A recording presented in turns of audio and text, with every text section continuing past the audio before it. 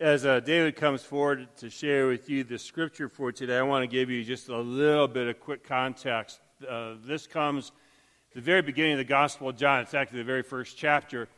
John jumps you right into Jesus' story. There aren't any shepherds or angels or wise men or any of that. There's some wisdom literature or poetry, if you will, about the Word was God, the Word was with God, talking about the fact that Christ comes to the world as God made flesh, God in human form.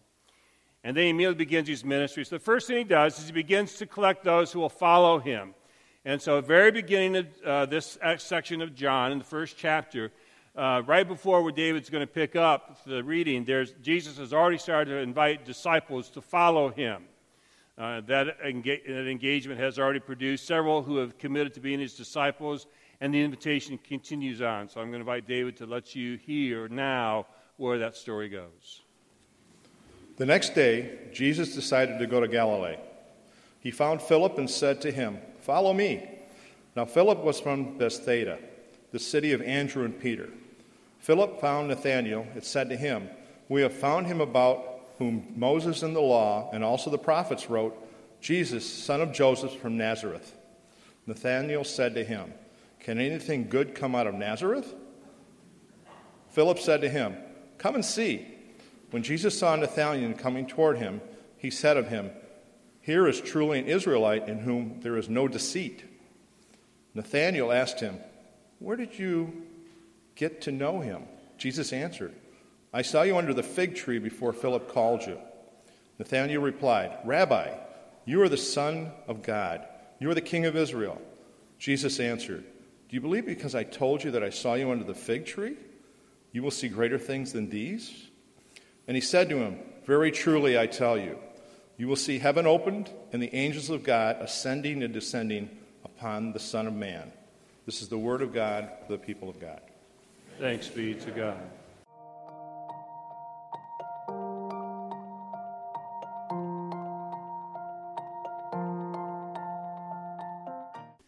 Join with me in prayer.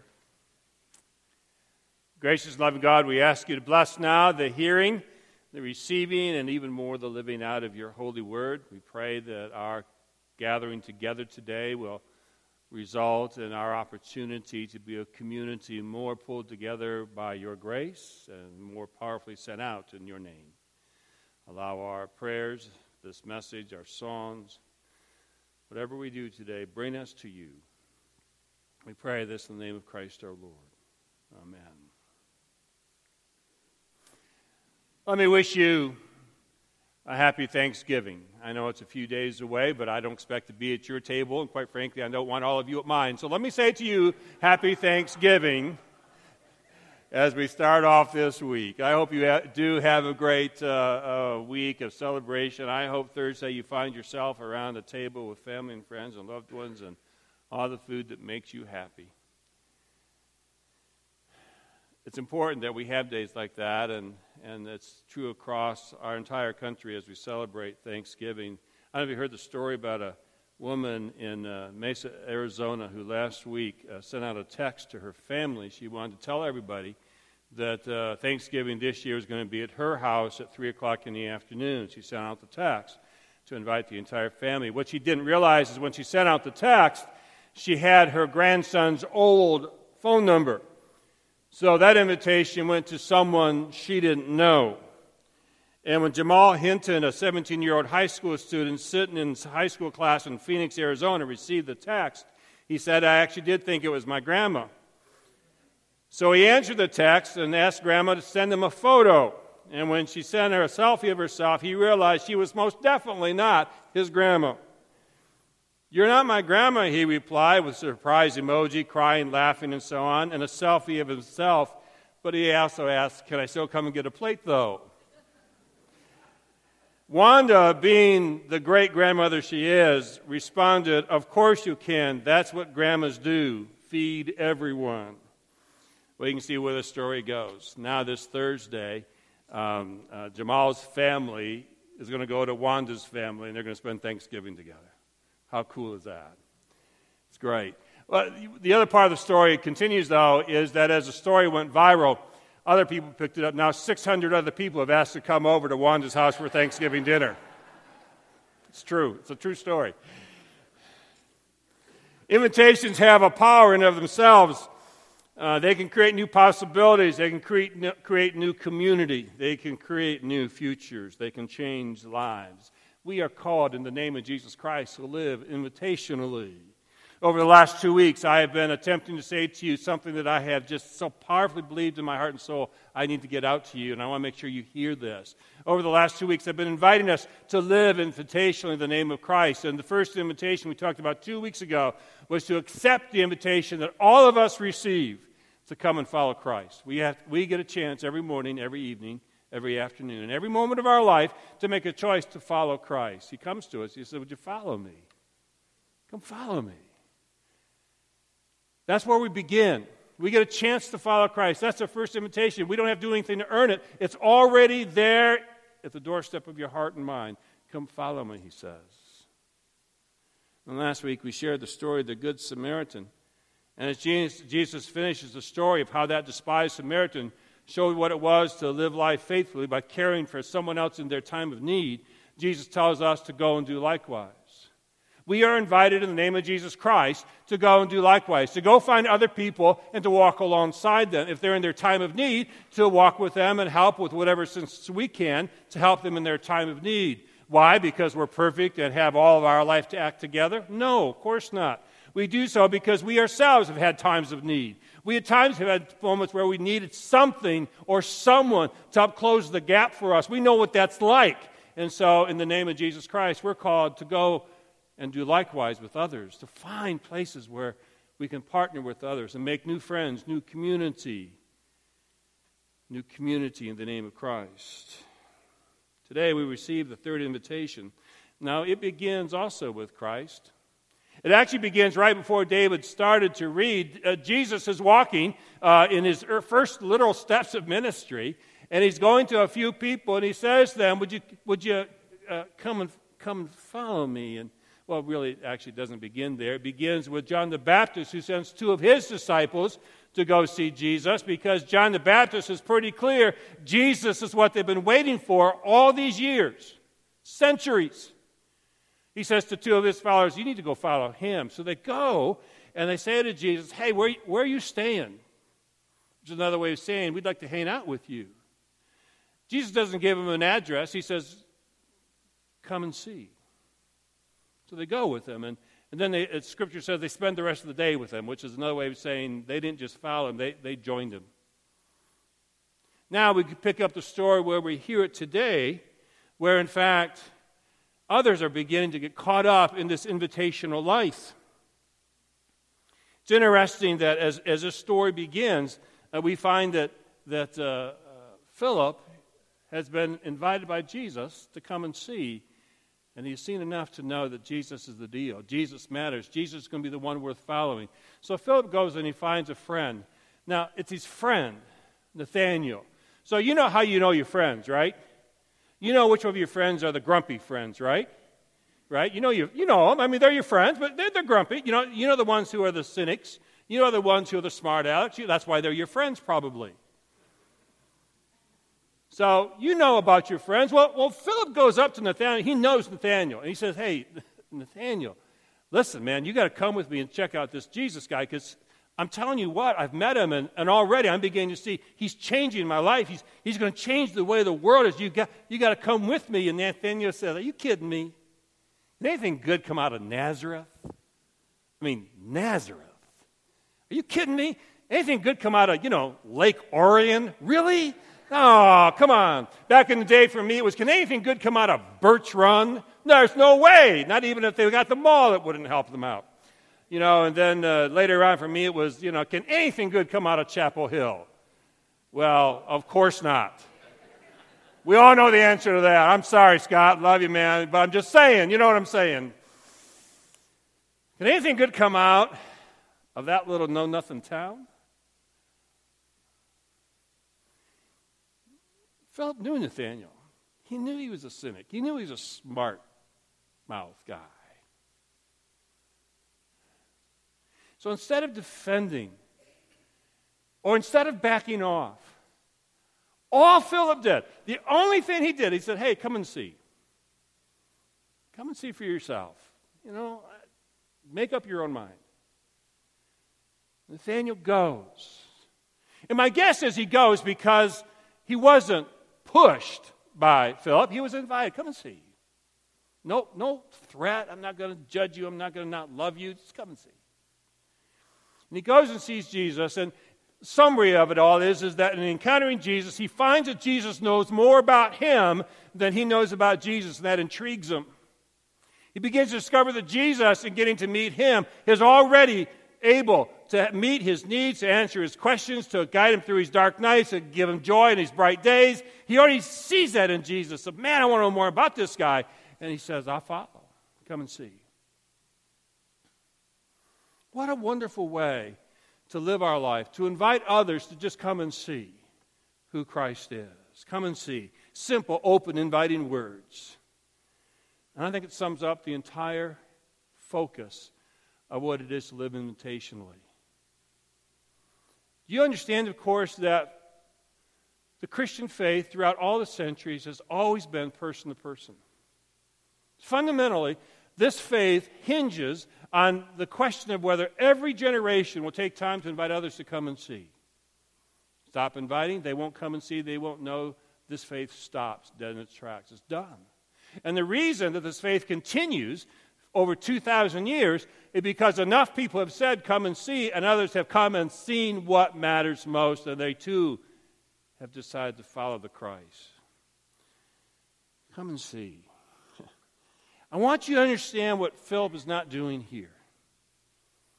He's not suggesting that Nathanael needs to do a lot before he gets to Jesus.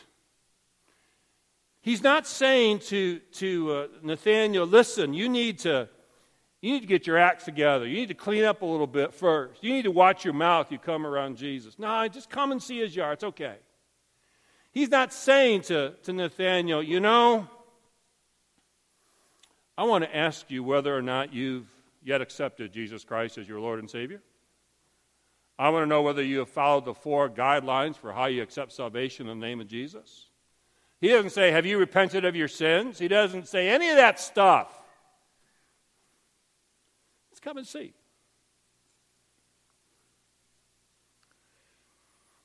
We live in a time when the world struggles to be invitational because the truth is most of us have closed off the doors. There are some things that we'll invite people to, but only a select few, and only people that we're pretty sure we're going to get a yes from.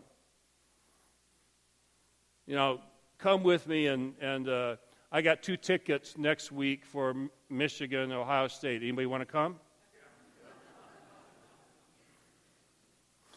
They're taped in one of the hymnals. First one to find them gets them. How bad do you want to grab a hymnal right now? You see, the truth is, I don't have those tickets, or otherwise you'd be knocking someone out of the way to grab their hymnal, wouldn't you? And some invitations are real easy to offer. Come and see. I just want you to come check out who Jesus is. So the question is, do you care enough about Jesus as much as you do Michigan, Ohio State? Do you care about Jesus as much as you do had you been invited to the 7th game of the World Series? Do you care as much about Jesus as that dinner you're going to go to on Thursday? Come and see. Do you care enough about the people around you, even the ones you don't know, the ones Christ is going to lead you to say, I happen to know that I have a relationship with Jesus Christ that is so powerful, it's affected my family, it's affected me in the days of my life that matter the most. It matters to me, do I care enough about the other person to invite them? Come and see. The wonderful thing about Philip's invitation is it doesn't make you have to do anything except come and see. You don't have to judge people. You don't have to convert people. That's not your job. You don't have to save people because, in case you haven't figured out lately, you ain't the Savior.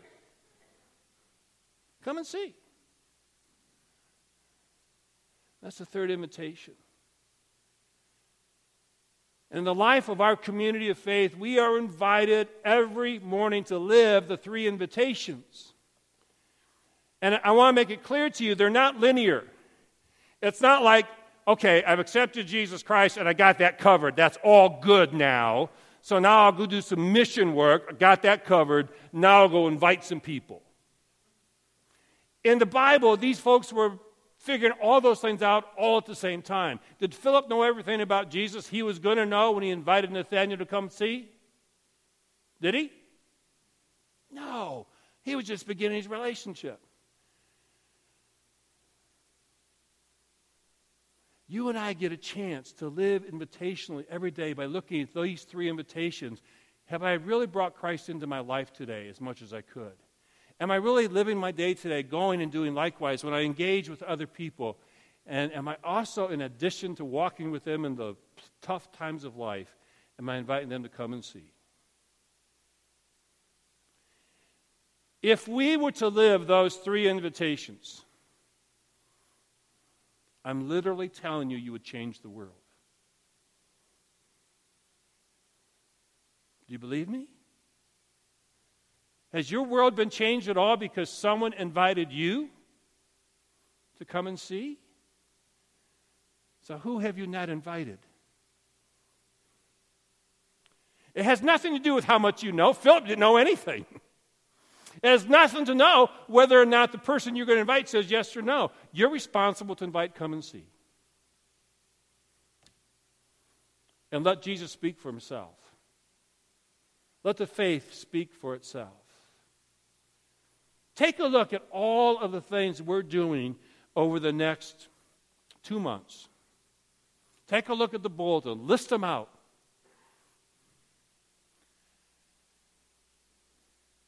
Who in your life, or who might Christ lead you to in the next 4 weeks, who needs from you a very simple invitation? Come and see. Because they're attending the festival singers, or going to Advent night, or coming to Christmas Eve, or coming to a Sunday worship service, coming to the cantata, whatever it is, might be the one thing that allows them to change their life and for them to change our life. Last week, I locked in our 4 movies in January. We're going back to the movies in January. You got 4 Sundays. You got 4 Tuesday nights where the hardest thing you got to do is go to somebody you don't know or someone who's not a part of this faith community or a faith community and say, hey, come and see a movie with me. I mean, how hard is that? Now, why does it matter? Did Jesus say, hey, Philip, you got to go ask Nathanael because we need more members? No. The come and see is about changing lives. Beginning in January, we're going to have construction all around this property. It's going to be a zoo. You get to say to the community for a whole year, come and see. We don't know how we're going to get in the building either. Come and see. Every Sunday will be an adventure when you come to church. Come and see. You understand, we're not inviting people to another organization they can join. We're not inviting them to fit one more thing into their already overbooked, overstressed life. We're not.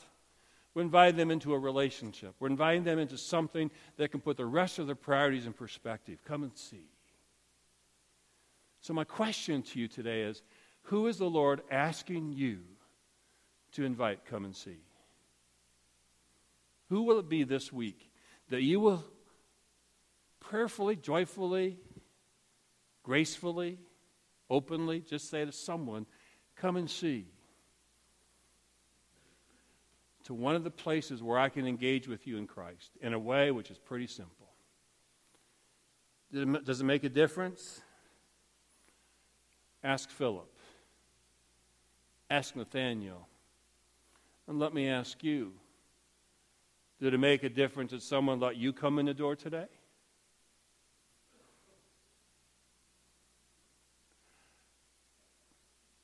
We are called to be the people who live this invitational life, who create community in a sea of loneliness, offer hope in a sea of despair, off of purpose and meaning and the reason to live life and live life joyfully in a world that wants to beat people down. That's the power you have in your hands right now.